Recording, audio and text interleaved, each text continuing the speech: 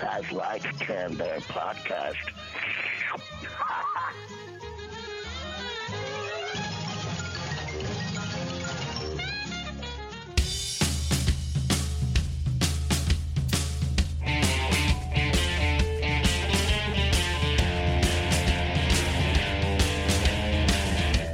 Hello everyone and welcome to another episode of Canned Air, your tribute to comics and pop culture. I am Jeremy Colley. I'm Jack Doherty. I'm Jake Runyon. And we've got a good episode for you today, folks. We're going to be doing another installment of This Week in Pop Culture History for our Retro Roundtable, and we're going to divulge what that information is here very shortly with our old-timey radio reel. I love it. Well, that's me. Well, that's you. Then we're going to be welcoming to the show Muhammad Abdel Khaliq to first join us for the Comic Vault, and then we're going to be talking with him about his comic Tut in Fruits of Labor. But before we do all that, Jake. Yo, guys, let me be real with you for a second. We put a lot of work into our Twitter and Instagram, so you should probably check us out there. Twitter is @CannedAirPod, the Instagram @Canned_Air, and boy, it would sure mean a lot if you look at our stuff and laugh and maybe like and retweet here and there. Just a That thought. would be nice. Yeah, That don't would be forget, nice. we're also on Patreon, so if you like what we do, throw a couple bucks our way. It is more appreciated than I think you know. We need to talk up the Patreon more when we mention the Patreon because people need to know what they're getting. That's true. They need to know what they're getting. There is a catalog building on there of a Canned Air show that you can only get through being a Patreon backer. And it's only going to get better. Isn't that the truth? And what it's turned into is kind of like behind the scenes, I guess. We just are kind of lax, chilling. We're not holding any information from you. How else would I... No format. It's a very free form's not quite. It's the like word. we've stopped recording. Almost casual. You're just hanging out with your buddies. Yeah. Canned Air. You're hanging out. Yeah, you know us at that point. Yeah. Yeah. We're tight. We're like this. You can't see the gesture because this is an audio format, but I think you know what I'm driving That's at. disgusting, Jake. All right, with a couple of prudes here in the booth. All right. Well, with that, Button back up, and we'll keep going. with that behind us, let's kick it off with this week's Retro Round Table. Show me what you got. Hey, what's up, Doc? Grass tastes bad.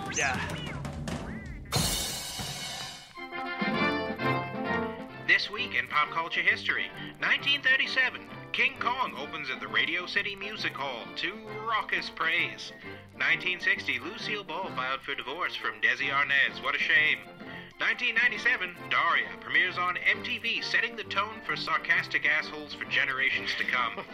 1998, Titanic becomes the first movie to gross over $1 billion worldwide. Wow, good work, James.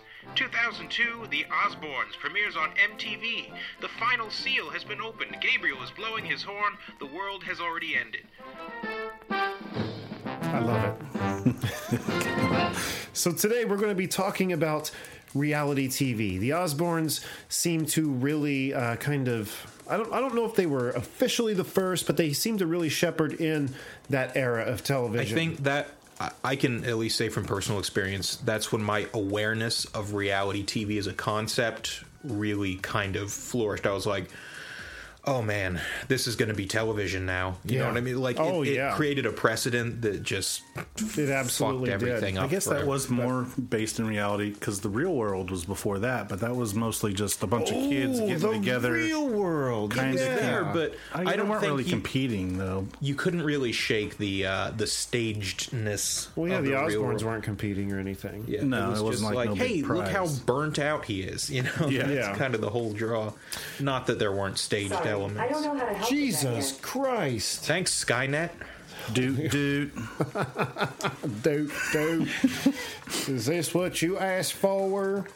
No, really quick, what we're going to be talking about, though, in this segment is not only reality TV, but the effects it's had on television and on the world. The collapse of Western culture Pretty for much. 500. Yeah. One of the many collapses of Western culture that we've established on this show here.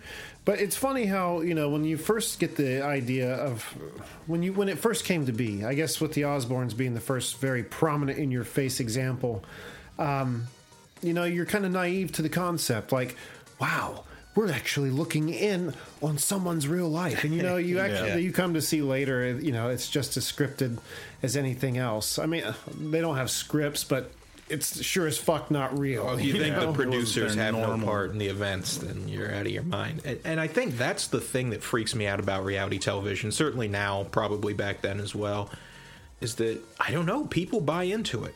Still, there's this idea, it's like, this is real. This is really happening. It's not. You know? I mean, did you know there's a third Osborne child? Just didn't want to be on the show?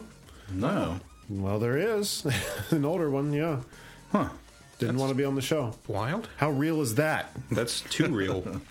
It's too real. Send little Judy upstairs for the last time, kind of stuff. I was going to say, is that the person, the Osborne's name, Judy? But then I realized it was the Family Matters. Family Matters reference. I'm glad someone got it because I was like, oh shit. She died. Oh shit. She's floundering. So where do we begin? Where do we start with reality TV? Where do we dig our claws in? I don't know. Starting with the Osbornes, it was kind of different to take the stigma from the Prince of Darkness, Ozzy, away, because he was supposed to be so evil, but then actually seeing their daily life that he was just a bumbling old man that talked intelligibly. No matter how much I see of Ozzy, it never downplays the fact that, wow, he bit off the head of a fucking bat. Yeah. Like, no matter how decrepit or disheveled or accident, air quotes. Yeah. Well, still did it. I'd do it. You would? Everyone's still talking about it. Well, we've got a show coming up here really soon. Maybe we can really wow the audience by having the first... No, we're not. Do you think I'm bluffing right now? Depends on the bat. I really don't. Okay. I really don't. Glad we're on the same page. Depends on the bat. I'm going to give you a fucking African fruit bat. Fruit bats, the little bitty ones, or the big, like, flying You mean foxes? the fun-sized little mini muffin fruit bats? Yeah, give me the... Try to bite its head off and it's just mauling on his cheek. Help! Guys, it backfired. It's biting back. It's biting back. Christ, it's carrying him off. Boy, did that really go down a foxhole. Anywho, reality TV, from the Osbournes to large bat mutilations. To me, it's... I think of reality TV show the same way I think of, like, pro wrestling, which is something I'm not into personally, but is apparently a really huge comparison. Cultural force, especially in, like, the indie comic scene, the podcasting scene. It seems like there are a lot of people covering the subject, where, as I understand, because I got a friend who's into pro wrestling, and he explained it to me once. He said, look, obviously it's not real. The physicality is, the theatrics are not. And so the audience is kind of divided into two groups. And this is like industry standard system of belief. You've got the people who believe what they're seeing just inherently, probably because they're not very smart. And you've got the people who understand the staging and the scriptedness storytelling of it. Yeah. But they allow themselves to be taken in by the story because to them it's theatrical. You know what I mean? It's wrestling. Yeah.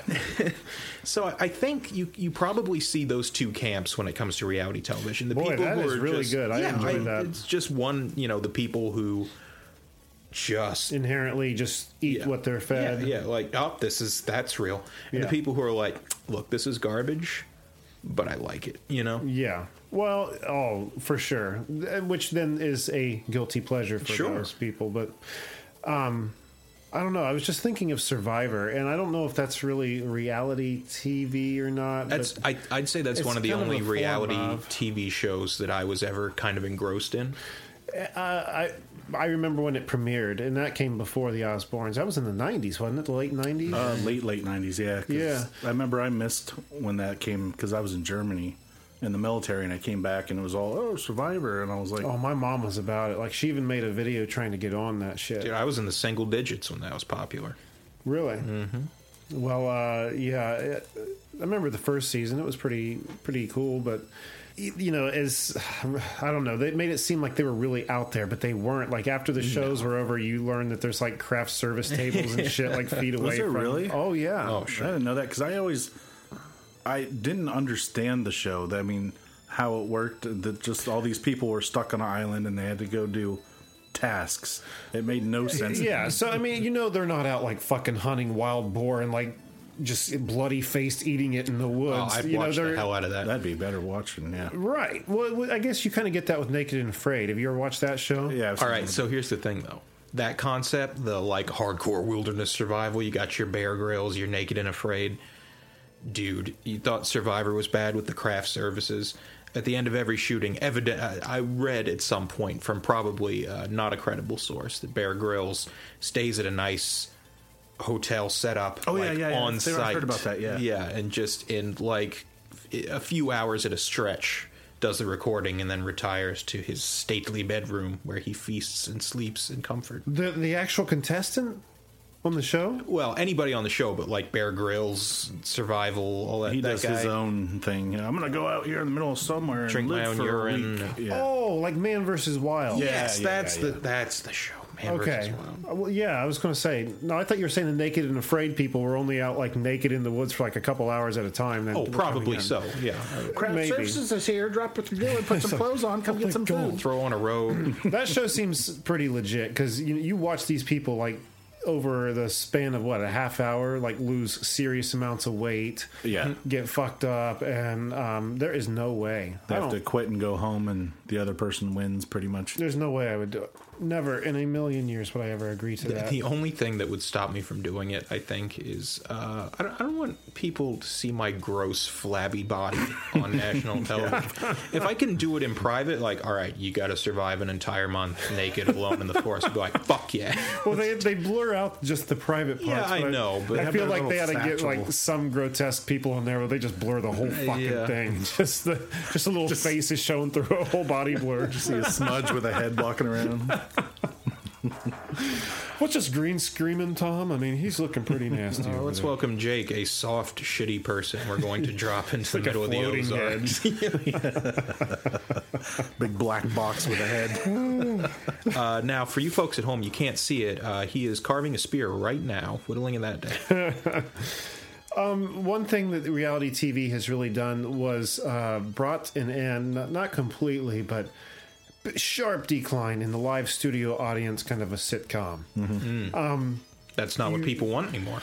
No, but there are still shows doing it, like Big Bang Theory or 2.5 Men, about anything you find on ABC, I guess, or Yeah. CBS. But a lot of shows and a lot of popular shows, look at The Office, Modern Family.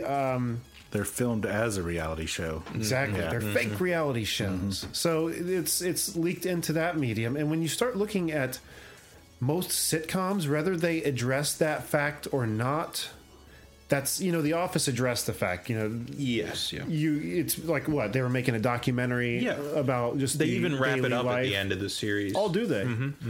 Well, there are shows I think that take that same approach and maybe even have not so much people venting to a camera, but and never make light of it. It's just a new filming technique. You know what I mean? It's almost the standard. You just Where you don't have a fixed camera. You like the camera. Like if I'm watching you, is kind of always shifting a little bit. Yeah. I don't It's know. almost like I like Parks and Recreation, Exactly. which is in a lot of ways kind of a sister program to The Office. I remember when that came out and thinking, oh, it's Office like. They sort of start with that pretense that like, oh, they're filming a reality show within the story, but they kind of abandon that halfway through. They still have the little asides where people address the camera. I guess you'd even say the audience, but I don't think it's given any attention later on, the fact that there's like some camera crew following them around. And even the cinematography seems to suggest it's just a sitcom where they occasionally break the fourth wall. It's interesting. It's just what you're saying, where Modern that's Family's just kinda how like things that, are too. done. Yeah. And you don't even really need to address it anymore. People just kind of take it at face value. You're just like, oh, yeah. I get Yeah, one of these exactly. But it's such an interesting evolution, isn't it? Though I mean, Yeah. it's so unique. I don't know. It's hard. Maybe I'm thinking too hard about it. No, I totally get it. They create something that's kind of absurd. One medium influences another to where it mimics it without even being aware of it anymore.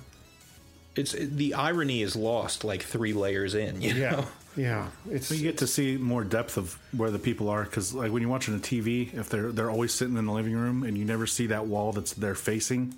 But with these shows, you get to see like the whole area that they're in. like the 70s show, The Kids in the Basement. You never yeah, saw the wall the TV was resting Yeah. against, But there's no sets. They're actually filming on locations and stuff. And yeah, it definitely pulls you in a lot more, doesn't it? What else we got, guys? I'm gonna get on my soapbox for a second. This is a point I've been making more and more lately. I don't want to give the impression that I'm some kind of politically minded, energized, active, change the world kind of person. I'm just lamenting the fact that everything kind of sucks. I think reality television is just the perfect tool for keeping people stupid.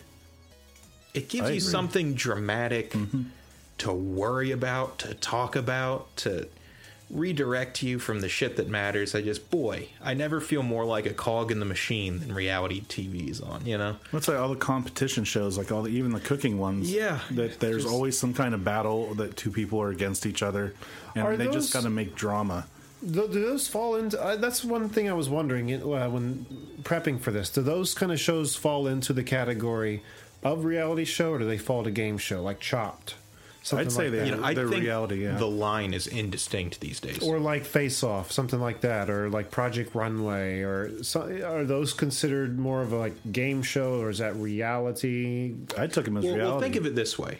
Do you want to call it a game show? I totally get the logic. You know how when you're watching Chopped, and somebody like, oh, I burnt my kale or whatever the hell. You probably can't even burn kale. I don't think you do anything to kale that burns it. We'll just say, oh, I burnt my kale. And then it hard cuts to the dude sitting in the little chair in the interview room. It's like, I've just burnt my kale. There are 5 minutes left on the clock. What do I do? Did they stop the clock so he could have this little aside? No. I've always wondered how they do that. Shit happens that is predestined. You know, things are going to happen in this flow.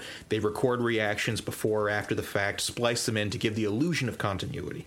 You know what I'm saying? Right. Sure. I've always wondered how they did that. Like that, they'll record the whole program or the competition or whatever, and then what they do, take that contestant, sit there, and all right, so what happened here? And then just say, go, talk. Oh, I burnt my kale, and then no.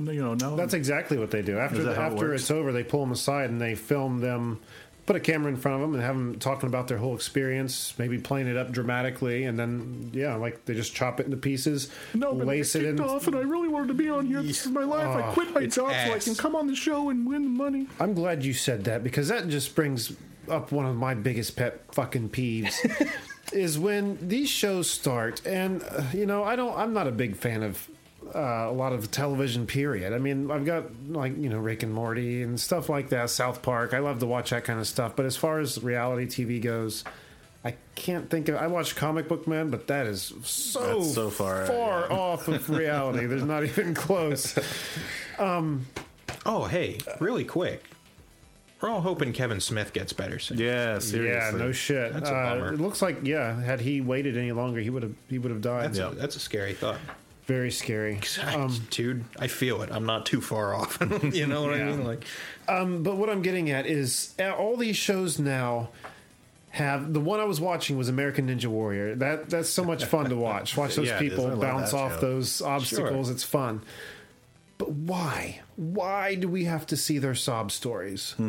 My mom died just last year, and she was an intricate part of my training, and I'm going to do this. I don't fucking care. I built my own Ninja Warrior gym. Because you've got practice. A finite amount of concern and empathy you can muster up on a daily basis, and if they burn it out with some sob story bullshit on a TV show, you can't bring it with you to the polls. But I don't know why I'm supposed to care. Yeah, I feel for anyone who's lost somebody. Of course I do. You know, that's a horrible thing to go through.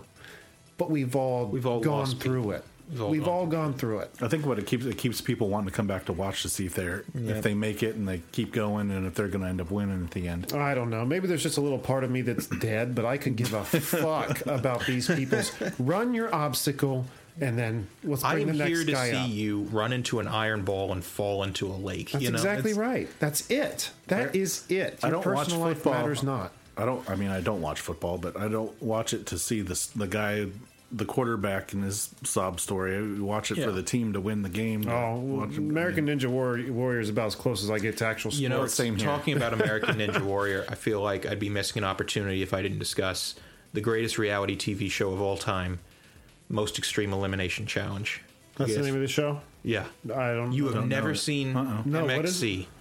Okay, do you guys remember the channel Spike way back when it came out? It's still like limping around, bleeding out. But Before then, it was like television for men, and it was Die Hard every day for 6 hours every day. Die Hard, and they had this show called MXC, Most Extreme Elimination Challenge. Isn't that where the robots that fought each other originated? No, or maybe that's where they went to. What was that? That was Sci-Fi, wasn't it? Sci-Fi. Oh, you're thinking of BattleBots on Sci-Fi. Yeah. This was the footage from an old Japanese show, very much in the same vein as American Ninja Warrior, called Takeshi's Castle. Think American Ninja Warrior, obstacle courses, weird hazardous games, with the absurdity cranked up to 12, then they ripped off the knob. And they dub over it with the most unlikely voices and accents and personalities imaginable. This is a show that's been dead for a long time, but I watched obsessively back in the day. The two hosts, which is one of them's a very famous Japanese actor, writer, director, singer, kind of hero of the country, Takeshi something or another, hence the name.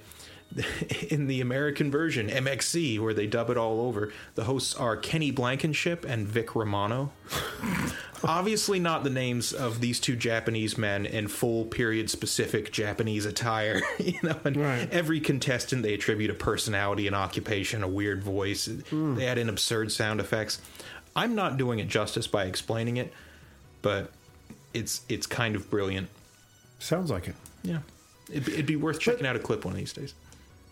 Didn't when BattleBots came back in its second run, it was on Spike? I think it was on Spike for a while, yeah. I think it started on Spike. I did like BattleBots a lot. BattleBots was the shit. See, the thing is, though, you could win every fight by having a wedge-shaped robot. That's not going to be real. Yeah, that's very true. Yeah. But that's not a reality show. That's definitely sports. That's more of a game show, yeah. What about the way of life that it's made for certain people? There are people who desperately try to get themselves a reality TV show, and there are people who have cameras just in, like I think of what was it, Small People Big World, Little People Big World, or whatever, and like John and Kate +8, those kind of shows where there's just I think those are probably more reality based than like the Osbournes were, where there's just a situation that's filming the chaotic life that they lead. Yeah, like yes, these are little people. Yes, these people have 8 kids. And the reality probably stops about there. So it's taking just average Joes, and making them world, famous. I mean, well, that's the culture now. Look at things like that website YouNow, where you literally just live broadcast yourself doing stupid shit. Most people just do chin-ups and play rap music, or like Facebook Live, where you can have a live feed of whatever the hell you're up to at the time. That's what we associate with fame, just being watched. Well, there's that one family called the Kardashians that. Oh yeah, God, fancy their little. They were rich, and now they're even more rich and even more famous now because they don't do anything. Their bank account is a Katamari of cash. I mean, that thing is just going to keep getting bigger and bigger and bigger. God, I am less afraid of the idea of nuclear war because of the Kardashians. It's helped me get over that phobia. I'm like, you know what?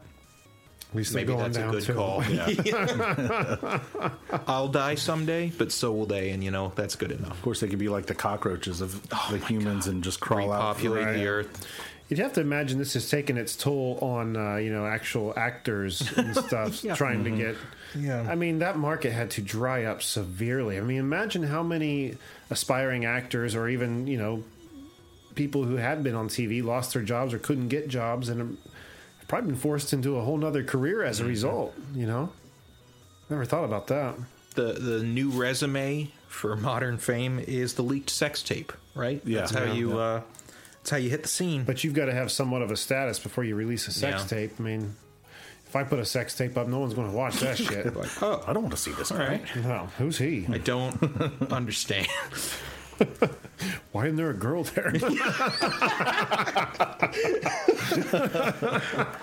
I gotta say, this is my least favorite sex tape I've watched in a long time. What's he doing to that sock? Oh no. Uh-oh. Jeremy Colley presents Fruit in the Loom. Oh, shit. Oh my. Oh my God! I think on that note, we might just start talking about Society 6. I'm not even going to try to segue that. That was too beautiful. Easy transition. But yeah, people, we have shirts on Society 6. We sure do. No socks, but /CannedAirPod. No socks for you to fuck, but you can fuck a t-shirt. All of our shirts have been gently kissed by Jeremy, and that's a guarantee. Yes, with my lips. Nothing important else. distinction. Well, we're talking about fucking the shirts. I don't want them to think the kiss That'd came be from. gross. Oh yeah, man, this really got to an icky. Our shirts are so I want to clean. take a shower already. Yeah, we haven't. Okay, yeah, I don't They're know where to factory go. direct. We don't ever Factory touch them. direct. We Thank don't you. touch the We- shirt. Yeah, I guess it's important to note that we don't contact the shirts in any capacity. No, they come straight from the manufacturer, straight to your house. Everything does. The shirts, the mugs, the clocks, the towels, whatever is what's on there. Clocks, towels, stickers, Oh yeah, the Shower decals. bathroom rugs. The decals are great. Yeah, they are. The decals are the t-shirts are solid. I can vouch for them. hell I yeah. bought multiple myself, but the decals, my God, I mean those are some high quality decals. Coffee mugs are really nice too. They got that big coffee mug too. It's like, Looks like a 20 Stein, ounce or yeah. something. Yeah, Coffee mugs big? Yeah. Mm-hmm. They're it's not small. No. What's that? I got you. Honeycomb, the cereal. Oh, the cereal commercial. I knew it sounded familiar. I got there. Jake's I got there. jokes. Jake has jokes. Society6.com/Canned Air Pod. Go get that Canned Air Moich. And now joining us to talk about some comics in the Comic Vault and then to talk about his comic, Tut in Fruits of Labor, Muhammad Abdel Khalik. Thanks so much for being with us today, man. Thanks for having me. And you're just in time for the Comic Vault. I love this segment. We've had very good Comic Vaults recently. Everything that's been brought to the table has been very intriguing. This is like the fulcrum of our whole show. It all kind of teeters and totters. Let me tell you something. I've been making a joke over the fact, like, this time I'm really going to look. Sunday, I went to the store and I looked up all the books that I could. I mean, there was a lot of webcomics parts So of the proud book, of but you. I did. I was proud of myself. I had them all in my hand. I didn't buy any of them. But Well, that was never part of the agreement. Yeah. You only ever said we're going to check it out for sure. I was there for Kick-Ass, the new Kick-Ass series. Come You on. looked up webcomics at the comic book store? No, I'm saying I looked up all the comics that weren't webcomics. Oh. Like the Superman for Tomorrow that last week's guest brought, Right. Ashley. And then the week before, Invincible was talked about. That's just started its final run. I was looking at that.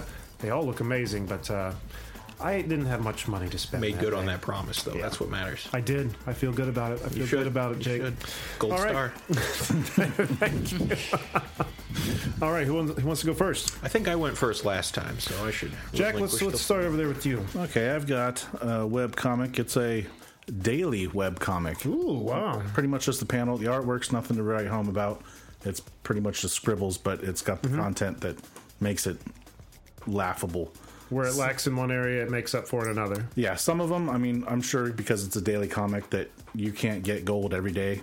So some of them are kind of like, some are, and some are pretty good. And I've saved a few of the good ones. So it's like Family Circus. There you go.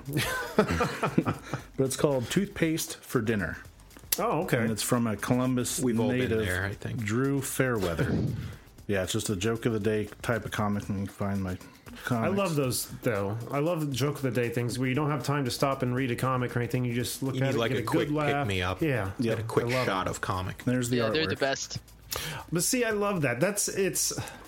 It looks like it's disorganized, but I think there's method to that. Does that make sense? It's precise in its lack of precision. Yes. You know? Yes. And this one, it's a little kid sitting at his desk with his hand up in the air, and he's saying, "Teacher, excuse me. In proper English, her name would be Susan is Anthony." I get it.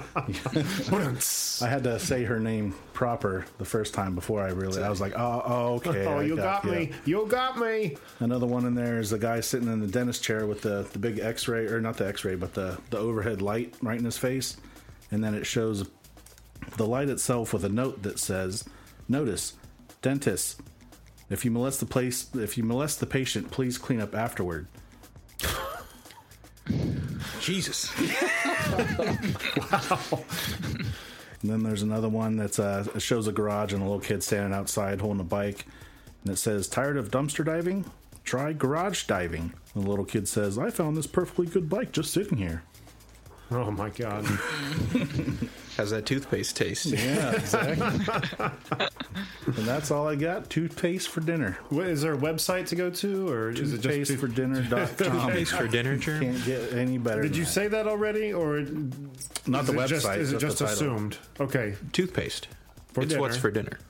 .com. The other white paste. Wow, that was rough, and I'm sorry. I'm better than this. I know.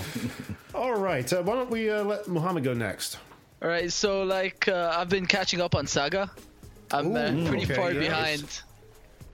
Yeah, I've been pretty far behind because of all the work, but it's one of my favorite series. So I've been reading that. I've also every day I make sure to wake up and read the daily Dilbert. Yeah. Are they still making new ones? I didn't know he was still being. I didn't know either. Yeah. They're still being updated. If you check out the website, there's a new comic strip every day. I did not know that. Yeah, he no longer has the tie that folds upwards. He's now wearing I think it's like a polo shirt because that's the new software dev movement. Right. They're casual in the workplace. Absolutely. More casual work in the workplace.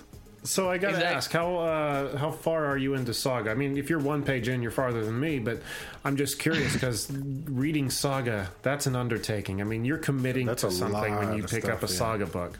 Yeah, I think a bit after book 2, the big book, the compilation of volumes. Yeah, I think I'm a bit after Saga book 2. Bible number 2.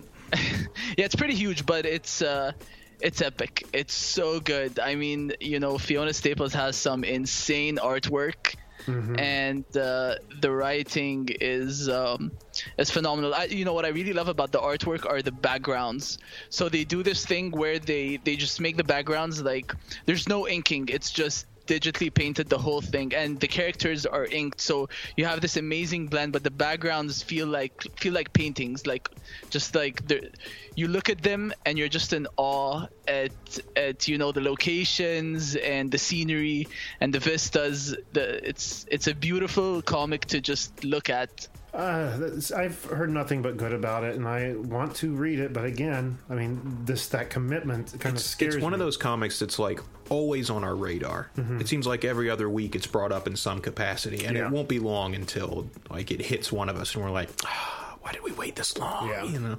I'm still on the first volume. I think I don't think I've finished it yet, though. But right. Speaking of comics with beautiful artwork. I don't know, Muhammad, if you've ever read Low. Have you ever heard the book Low? No, I can't say I have. It's an Image title. I know I've talked about it before in this segment, long time ago. But I can't even really say what it's about other than a colony of people living underwater. But big underwater cities and these big, kind of Gungan-like, I guess. But the artwork was fantastic. I mean, every panel was a masterpiece, had to have taken forever. And that was the main appeal to that book for me. Well, I was at the comic book store this past Sunday, saw the latest issue and picked it up, and the artwork has totally changed and has totally lost that shame. Really? That's a shame. It really is, because I immediately was disinterested. I could have given a shit what was happening in the story. It's no artwork. Well, Man, when it's good enough, though, you can really sell a comic on a unique look. Oh, that you can, yeah. Now, I'll tell you something. To contrast what I was saying about, the backgrounds being, beautifully painted, one of the comics that does inking so well is Mouse Guard. I don't know if you guys have read it. Oh, someone's mentioned Mouse Guard. I don't think I've read. I haven't read it. I know that, but I've seen it, and we might even have a volume of it. I think we do somewhere. Wasn't there a free comic book day offering? Yeah, there was. Yeah, there was. Yeah. Then we definitely have one here. It's super. The artwork is just insane. That makes me think again of another comic, Squarriors. Have you ever read that? No. What was that? Devil's Due? Yeah. And what was her name?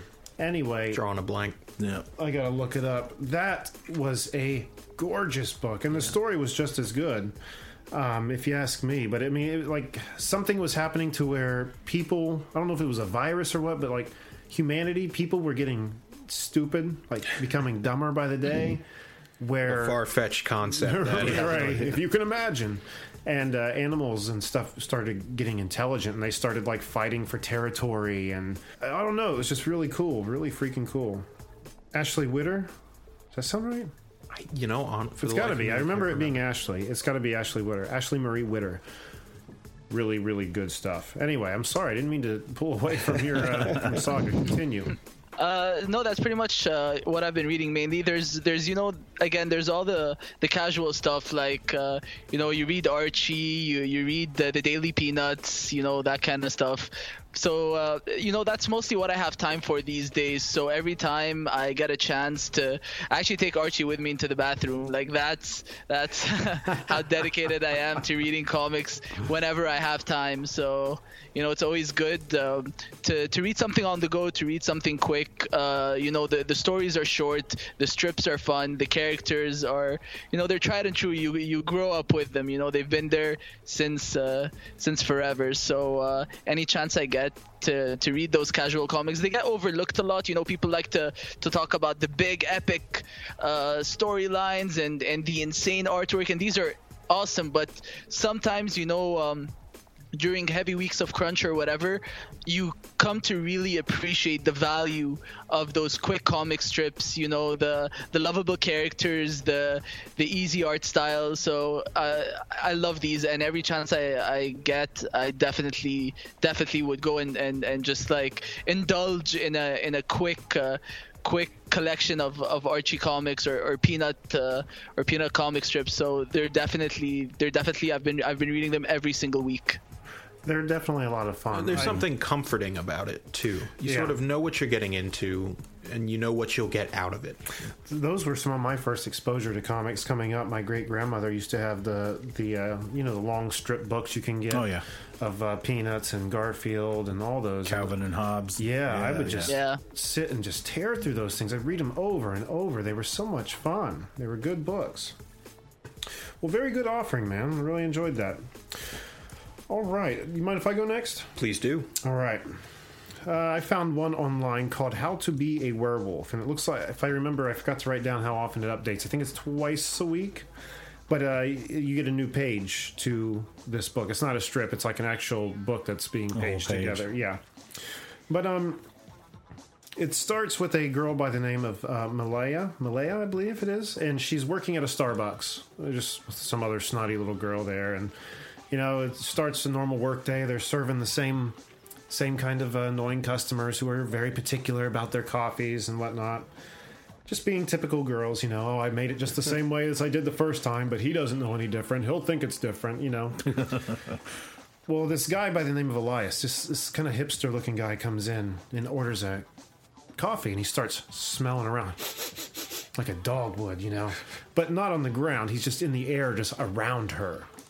She's like, oh my God, what is going on? Let me get this guy's coffee and get him the heck out of here, in front of her coworker there. So they get him his coffee and he leaves, and they kept talking about, man, what a weird experience that was. So it then cuts to her later that evening. She's off work, she's at home, and her parents are going out, and they're going to some banquet, and they're so apologetic that they have to leave her home alone, especially on the night of a full moon, because you all know what happens on a full moon. And so they leave, and as soon as the car's out of sight, you see this Elias character that bought the coffee and was smelling around step out of the shadows and start for the house. Well, he gets up there, he knocks on the doors, tries to get Malaya's attention to come outside, and she, sees, you're the creep from the coffee shop, stay back. Next thing you know, she busts out the door and attacks him. She's not full-blown werewolf, she's only kind of part werewolf.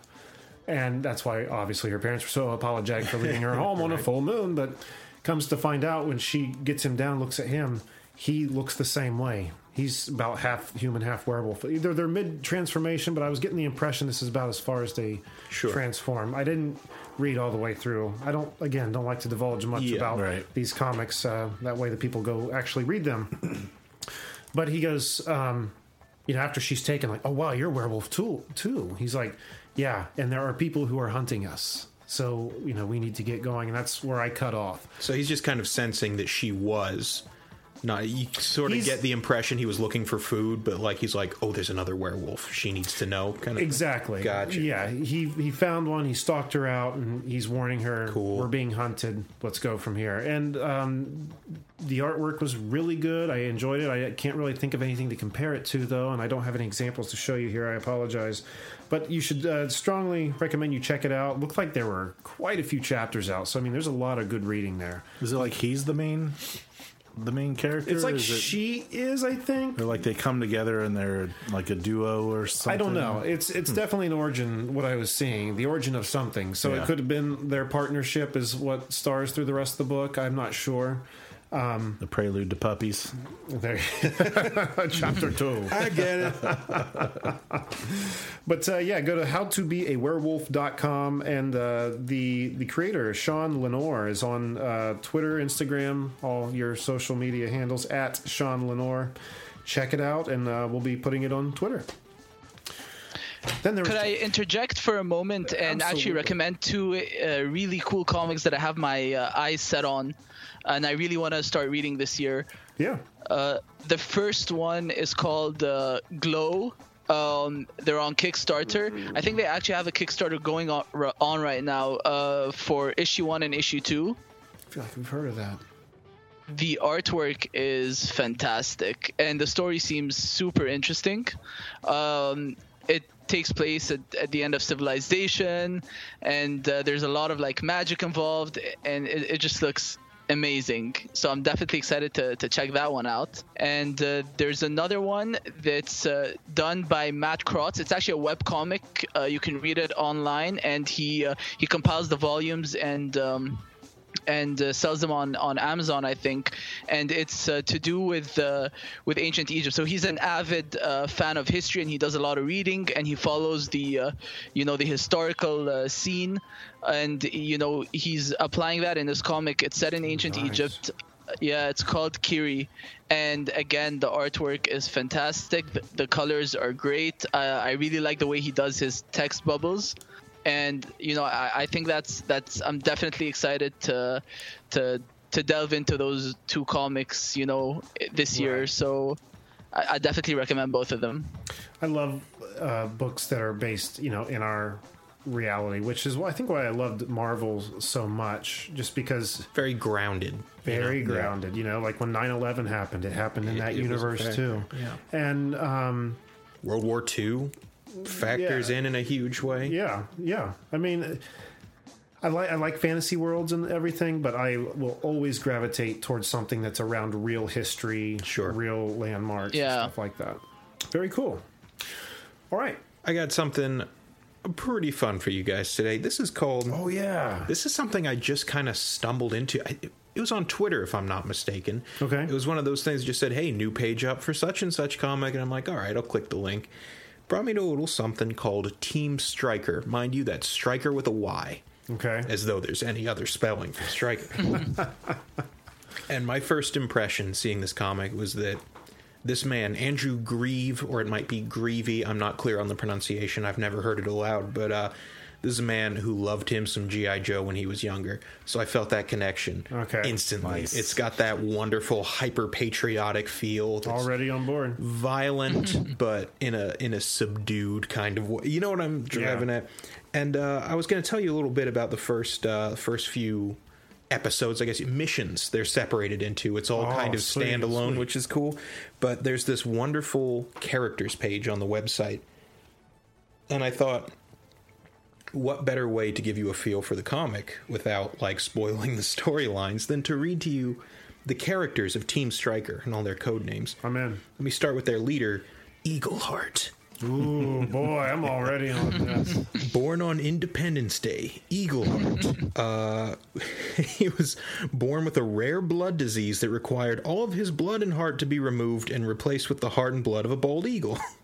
What? His mother died during childbirth, and his father fell in action during the American Revolution. He was adopted by the Founding Fathers as part of Operation American Son. He was raised to be the ultimate patriotic warrior, and due to the powerful eagle blood in his veins, he's been alive for over 200 years, serving freedom. Can I get an eagle blood transfusion? I mean, shoot, if it works that well, I'll take it. Stephen Colbert would be on his team. Seriously. Then we've got Deadeye. I think this is one of my favorite. Born in Lynchburg, Tennessee, to an alcoholic single mother, Deadeye learned to live on his own, enduring the elements with nothing but whiskey to keep him warm. He was deployed to Vietnam, where he remained for 30 years after the war has ended, quote unquote, mopping up Charlie. Oh my God. Then you've got this character, Casanova, who was adopted by 2 former Vegas showgirls when he was born. He became the only male member of the gymnastics team in his high school. By the end, had dated every woman enrolled, joined the army, got caught sleeping with the colonel's wife, and was fast-tracked through his training into an active war zone with no idea how to load or operate his weapons. Whoops. Wow. So that's... those are the type of characters you can expect to encounter in this. And I'll give you a little bit. The first mission I read, they're staking out a children's playground where they believe a weapons deal is about to go down, where some shadow organization is trading a nuclear bomb or something. So they split up. One person staking out the slide, another on swings. Deadeye is under the sand waiting to spring an ambush in the sandbox. It's wonderful. So and I can't wait to read I was more. going to ask you, how seriously does this take itself? But it doesn't. 0% serious. Okay, cool. Ask me again. How seriously? How seriously? None. None seriously. None seriously. It's wonderful. It sounds good. It sounds like a midnight Adult Swim 15-minute show. Oh, no question. yeah. Like It's. like Mike Tyson mystery kind of animation. I would not be the least bit surprised if that's the direction it's going. really. If our next little Adult Swim care package is like Team Striker premiering such and such, it'd be like, yeah, it is. Yeah, called it. Let's hope. Yeah, well, that's really and cool. worth noting, you can check it out at TS Comic on Twitter. Let me make sure that's correct. Yep, Andrew TSC at TS Comic on Twitter. He updates super regularly, so check it out. Team Striker. He's got a lot of really cool, like inked but not colored sketchbook pages and stuff. Dude's got some really awesome stuff on here. So I gotta look into that because those character bios kind of sold me. I love it. Yeah, that's a good way to talk about something well, without giving away. Yeah, I like that. All right, very successful comic vault. Agreed. And with that, let's just turn our full attention over to Muhammad and talk about Tut in Fruits of Labor. Thanks again for being with us, man. Thanks for having me. So let's start off by just telling, I want to hear in your own words, tell the listeners a little bit about this book, what it's about, and how it came to be. So I got the concept when I was studying. I was actually in England finishing my undergrad, and I had it was finals week. I had to submit my dissertation. I was practically sleeping at the library. I was injecting coffee into my bloodstream, and I was just spending most of my time, coming up with a new comic idea. Sure. So I just really focused my my efforts on where I'm from, which is Egypt, and I was always fascinated ever since third grade. We had a teacher called Mr. Austin, and he would always he was from England too, and he'd always take us to these mystery lands of the past and mythology with these books he'd bring to class, and I just get so immersed in them. And as I grew older, I traveled and I saw all these monuments and all these stories firsthand, and I really wanted to do something like that. And I was very inspired by Disney. I grew up watching it was during the sort of the era where they had they had went a bit downhill and they were sort of reinventing themselves. It was during the Lion King, Pocahontas, Aladdin era kind of thing. So sure. I was super inspired by that kind of work, and I really wanted to take that art style, that quirkiness, that lighthearted humor, and see can we translate that to ancient Egypt, because I'm sure they sort of lived like us. I'm sure, to a certain degree, there was all types of personalities. I'm sure you had that character like Tut, who is ambitious but likes to loaf around. He wants to chill on a summer vacation. he has a crush that he's trying to chase after. So I feel that, you always hear about, the kings and the warriors and the mighty ones, but you never hear about that goofy kid.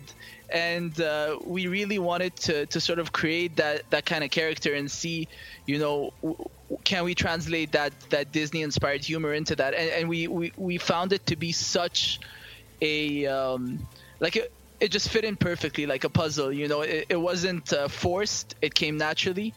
And so I came back to Egypt after my undergrad, and I assembled a team, and we just took a crack at it. And we looked online for feedback. We started iterating. Some of the team left to work on other projects. I started working with a team abroad, and we ended up doing some really cool work together. We ended up completing the book.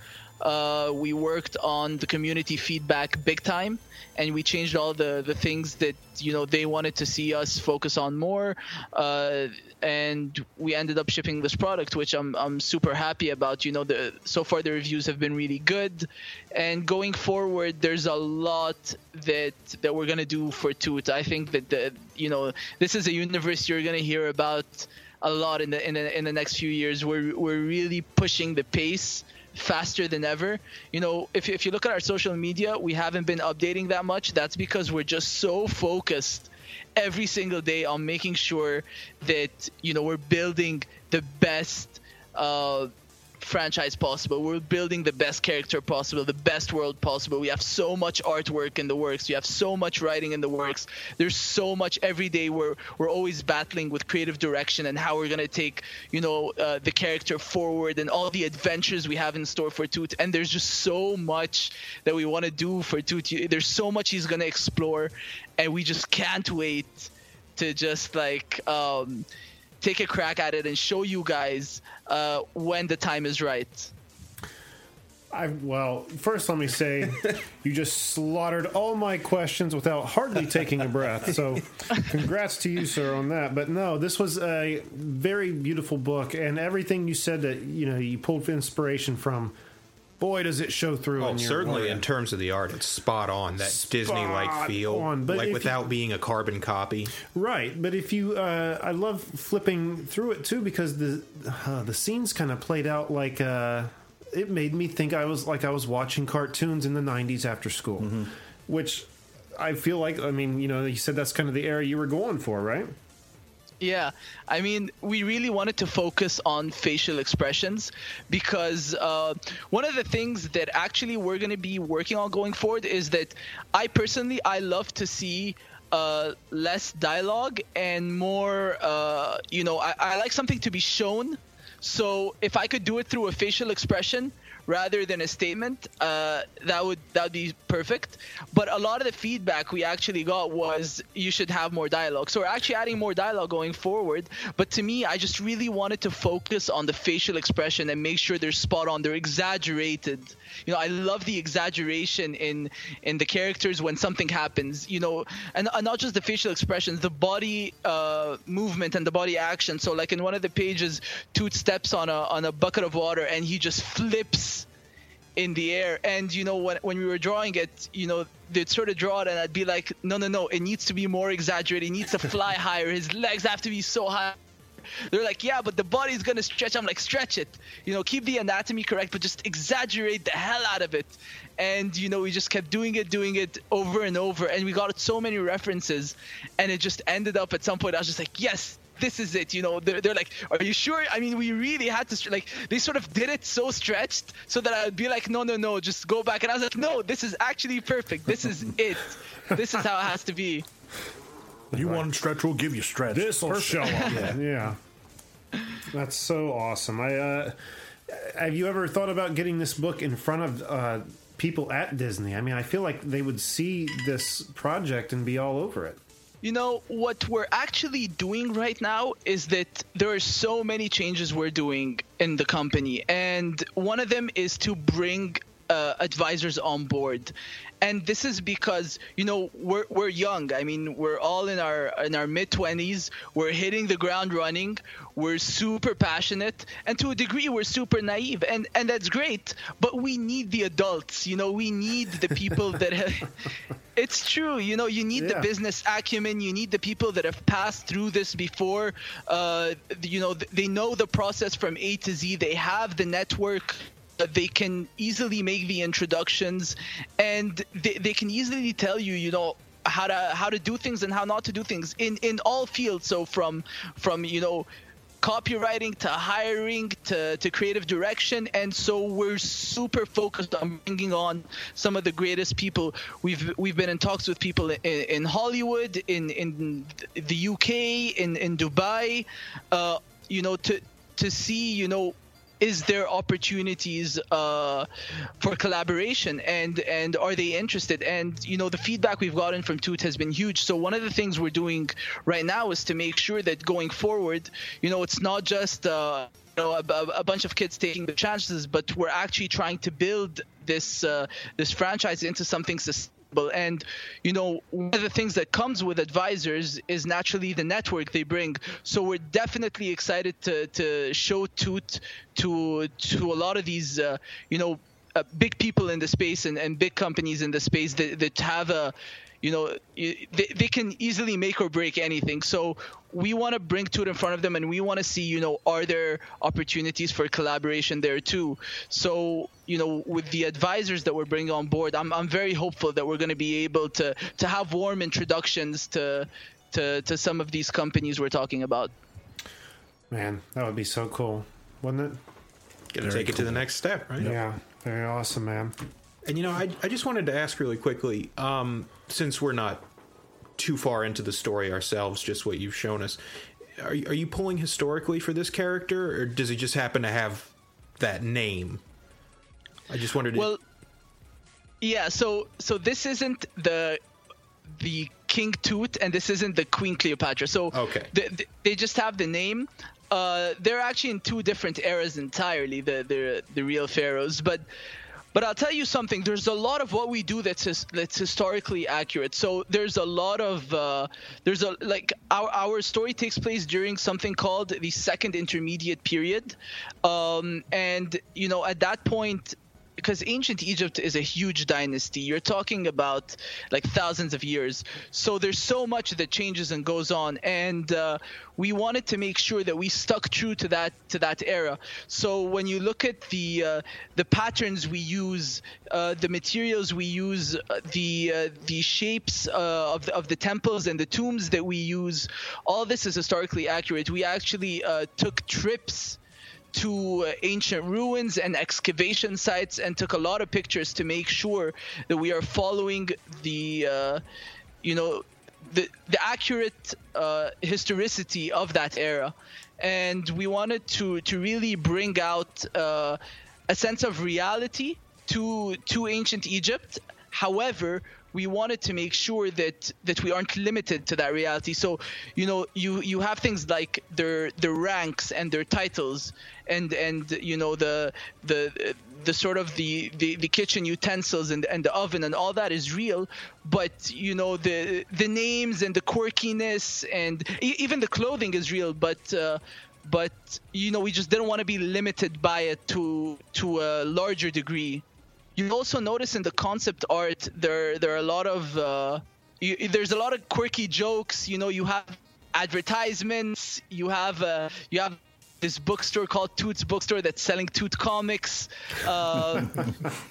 We actually took some Banksy street art and we turned it into the pharaonic art style. So there's a lot of like Easter eggs involved in our concept art that we really wanted to sort of like flesh out ancient Egypt, historically accurate, but also not be limited by it, to make sure that the world is quirky but believable in a way. It makes me think of the Flintstones in the same kind of way, where they have modern technology but done in like the old Their style. version of it, yeah. Like their turntable is just a bird singing Translating in a a box. time. Exactly. You know, Flintstones was actually an inspiration, and you know, as we were thinking how we should do this with ancient Egypt, you know, I kept looking back to the Flintstones, and I was like, these guys are so creative. It was so difficult to try and do that. So for it to come so naturally and like it just fits in so perfect, I was like, that like I was shocked at. We take it for granted as viewers, like, oh, it's cool how they have sort of like a shell, a dinosaur shell as like a telephone, or like a dinosaur's mouth as a toilet. But like when it comes to actually creatively thinking of it, it's so difficult. Like we had so much trouble coming up with these things. I was just wondering about that. I was thinking, like, well, maybe if after I came up with the first few, they would come rolling out, but maybe that's not the case. You know, the thing is, we wanted to make sure that, like, we could have done a plethora of different things, but you want to make sure that it integrates seamlessly into the world. So there were so many ideas that was like, oh, this would be super cool, but it's like suddenly it just sort of like doesn't fit into the holistic, you know, vision that we have for the world. And it's cool in isolation, but when you add it to the world, it just sort of like breaks the narrative.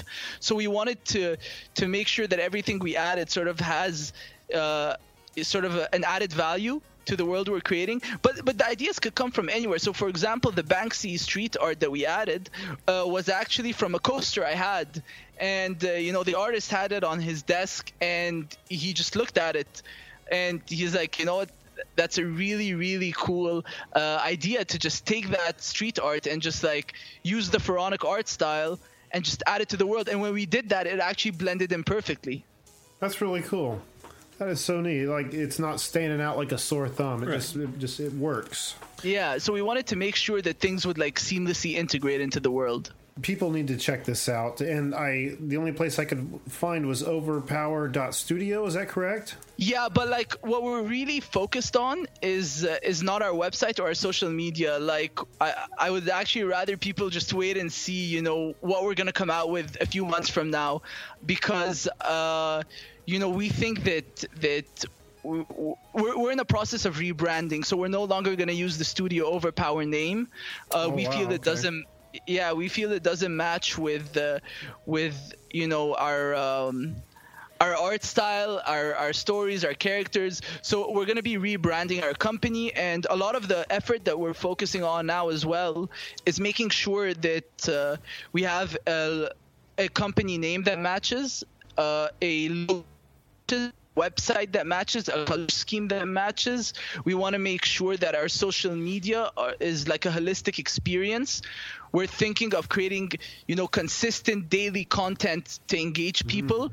Yeah. You know, every single day there's an avenue for engagement through all the content that we're going to be creating. You know, when I said we have a ton of artwork, I meant it. There's so much that's going to be released, and we're also super focused on making sure that, you know, overall we have a holistic brand identity. So if people check the website, if people check our social media, we have color schemes that, you know, when you see them, you directly think of us. So we feel that our online presence is very fragmented at the moment, and with the rebranding that's going on, we think that, you know, a few months from now we're going to have a much stronger presence. So I'd actually ask people to wait, because I know first impressions mean a lot. So I'd rather, you know, people see us once we have all that content ready for release on a daily basis. Once we have that branding complete, you know, we have that new company name and that new logo and website. So I think it's just going to be a much better experience for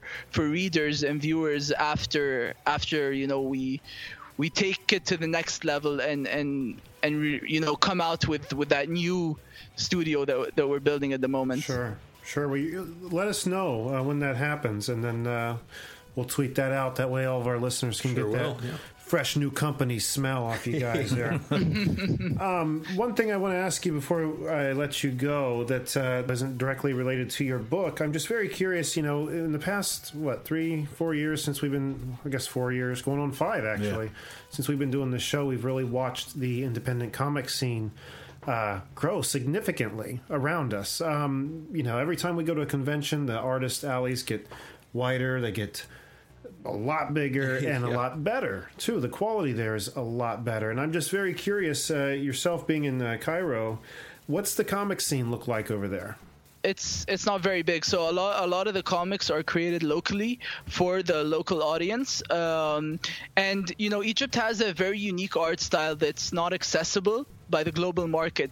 So we're actually the first company from the Middle East that's aiming to target a global audience with our work.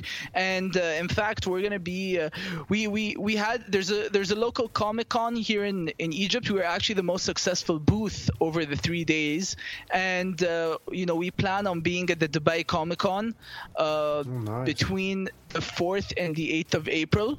And, this is also an opportunity to talk to some of our advisors face to face and, take a leap forward with the talks we've been having with them.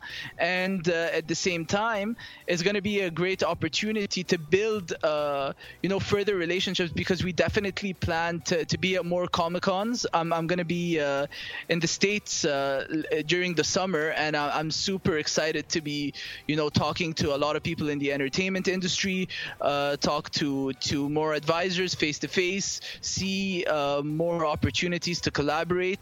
You're absolutely right when you say that the indie scene is brimming with potential, that there's so many good content creators out there. There's so much interesting content. I mean, when you look at the quality of the work today in comparison to when the indie scene first started, you're seeing some great, leaps and bounds that have happened over the years.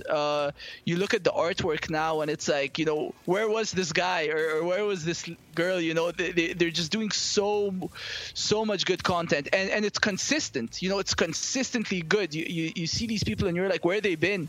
And it's frequent, you know what I mean? Like it's not like they release a piece of artwork and then bounce, but somehow they have the creative aspiration and the dedication to release content every single day. And because of the tools, obviously, that have evolved with time, it's much easier to get content out there. But now it means that everyone's putting content out there, so you have to be exceptional. So, you're being pushed to your limit. And I think that's what I love about being in the space, is that we're constantly striving to make the best work possible. And, our artist for Toot, she did some amazing work. I mean, when I look at her artwork, I'm just in awe at how she, the facial expressions and the quirkiness, and in the background you're always going to see characters interacting in some way or form, and how she was just able to add these touches to the world. It's called polish. It's literally just polish. We take so much time to flesh out the backgrounds, so that we can have a more believable world. So if you see Toot walking, you're going to see something going on behind him. And, she was just really focused on doing that. And, I'm just super proud of our work and of the scene as a whole, because, we're just getting better every single day. As you should be proud. It's something to be very proud of. It looks gorgeous. It's gorgeous, and everyone needs to check it out. But like you were saying, we're going to wait till we get that go-ahead from you before we start really spilling out this information to our listeners. So, Mohammed, I want to thank you again so much for being here with us, and to remind you to please send that information along to us when it is ready. Will do. We can even do another podcast down the line once we're ready. Okay, yeah, definitely. We'll get on the schedule and do that, man. Thanks so much for being with us. Thanks for having me. Jack, what do we have on the website? Go to CannedAirPodcast.com or see show highlights, guest info, listen to the show, follow us on all our social media, get some merch, patronize us from our Patreon page, vote for the Best of Columbus. Yes. I got brain farted on there. I was the Columbus Alive Best of Columbus 2018. Vote for your boys over at Canned Air. Category 65 if you don't feel like going through all the restaurants. Yeah, and don't feel like you have to fill out all 85 options on that survey. You can just go to number 65, hit your boys Canned Air, and hit submit. And boy, will you have our eternal gratitude in helping hopefully make us one of, or not one of, but the best podcast Local in Columbus. podcast, yeah. Damn Local right. podcast in Columbus 2018. And if you forget, I'll be reminding you on Twitter at CannedAirPod and Instagram at @canned_air. So check us out there as well. There it is. Please vote for us, people. We would love to. Please vote, please. We should say we're thrilled just to be nominated. Yeah, it's a Isn't that the great truth? feeling, Yeah. but boy, would it just blow our minds collectively. It's like the Emmys. Oh, it's great to be nominated. I No didn't one win, wants but- to have to say that. Yeah. Well, you know, like music artists, even if they were nominated, if you go pick up their CD in a store, it says Grammy nominated Grammy-nominated. artist. So, you know, we got that going for us already. At least we got that if we don't win. But That's right. boy, do we want to win. Be in our email signatures. Oh, well, whatever. We laugh, but We just. we have fun at Canned Air, don't we? All right. Well, I think that's going to do it for this week. So until next time, I am Jeremy Colley. Jack Doherty. I'm Jake Runyon. And I'm Mohammed. Thanks so much for being with us, everyone.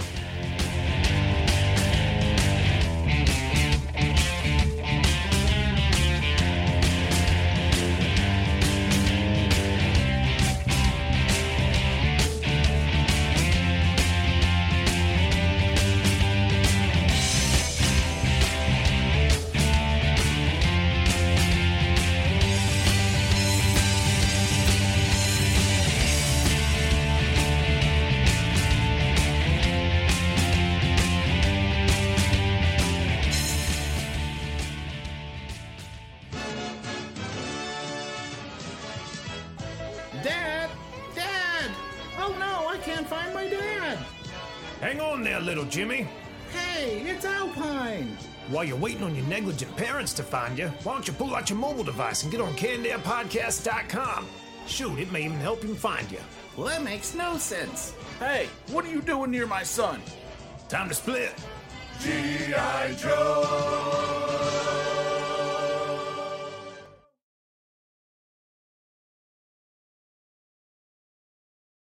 But he's also I keep fucking this up. I haven't done.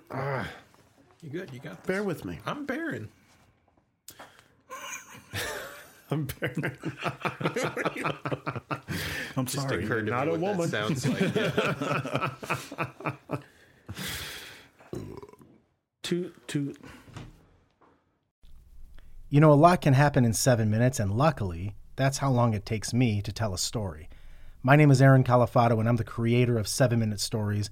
I'm proud to partner with Evergreen Podcasts, and I'd like to invite you to join me on this journey.